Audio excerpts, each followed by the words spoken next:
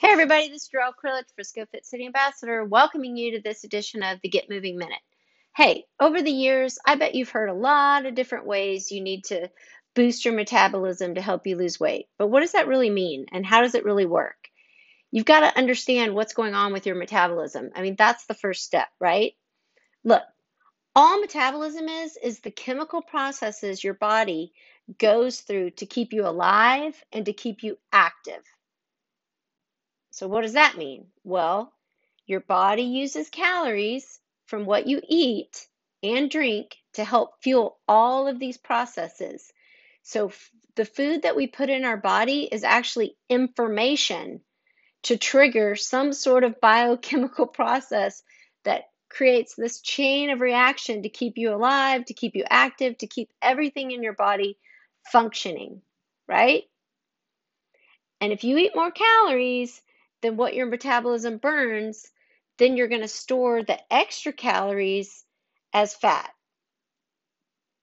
And it's not exactly as simple as just pure straight energy balance. So please know that there's a little bit of complication there.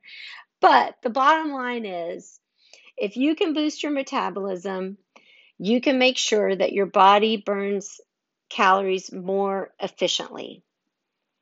And how does it do that? It does that in four ways. Okay.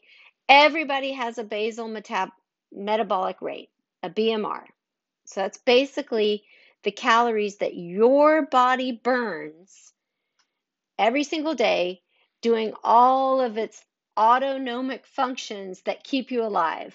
What do I mean by that? Breathing, circulation, your heart beating. I'm not talking about exercise. I'm just talking about all the things your body does automatically every single day to keep you alive. Those calories are your BMR.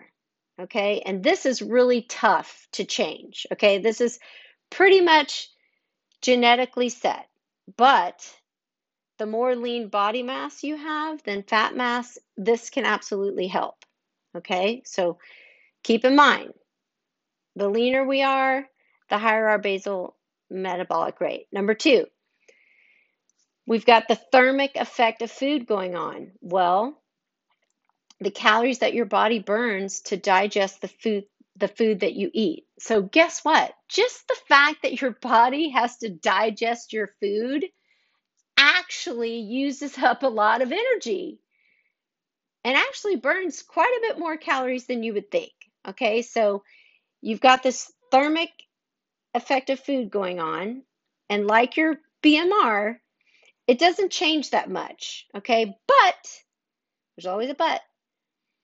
But when you're eating good quality proteins, okay, like eggs, fish, lean meats, it does take more energy to digest those proteins, okay? And that might give your metabolism a slight, very temporary boost, okay? But keep in mind, eating protein with all your meals and snacks can also help you manage hunger and help you to feel satisfied longer. Number three, let's talk about the EAT, the exercise activity thermogenesis. This is the one everybody knows about. The calories your body burns from exercise and playing and doing sports. I bet most of you, it's no surprise to hear that you can boost your metabolism through strength training exercises and by increasing the length and intensity of your exercise. Okay, I think everybody knows about that one.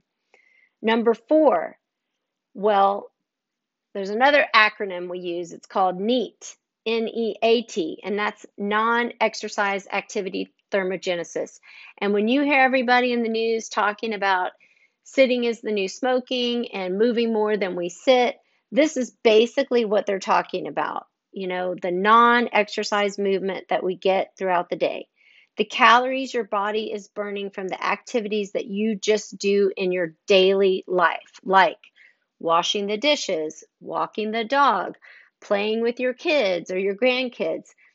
Research has shown that increasing your NEAT, your non-exercise activity thermogenesis, or we could just say sitting, moving more than we sit throughout the day. Okay, you don't have time for structured exercise plan, then just focus on getting in as much movement through your daily activities as you possibly can, because research shows that if we can increase that, that's actually the best way to boost your metabolism, and that can actually help you stay fit and manage your weight for a lifetime. Did you guys hear what I just said? That is actually the best way to boost your metabolism? Is that a little shocking? So look, if you're thinking about boosting your metabolism either through exercise or just moving more than you sit, talk to your health coach, talk to your lifestyle coach, reach out to me at Frisco Fit City. We can go through different strategies on how, what, and when to do that.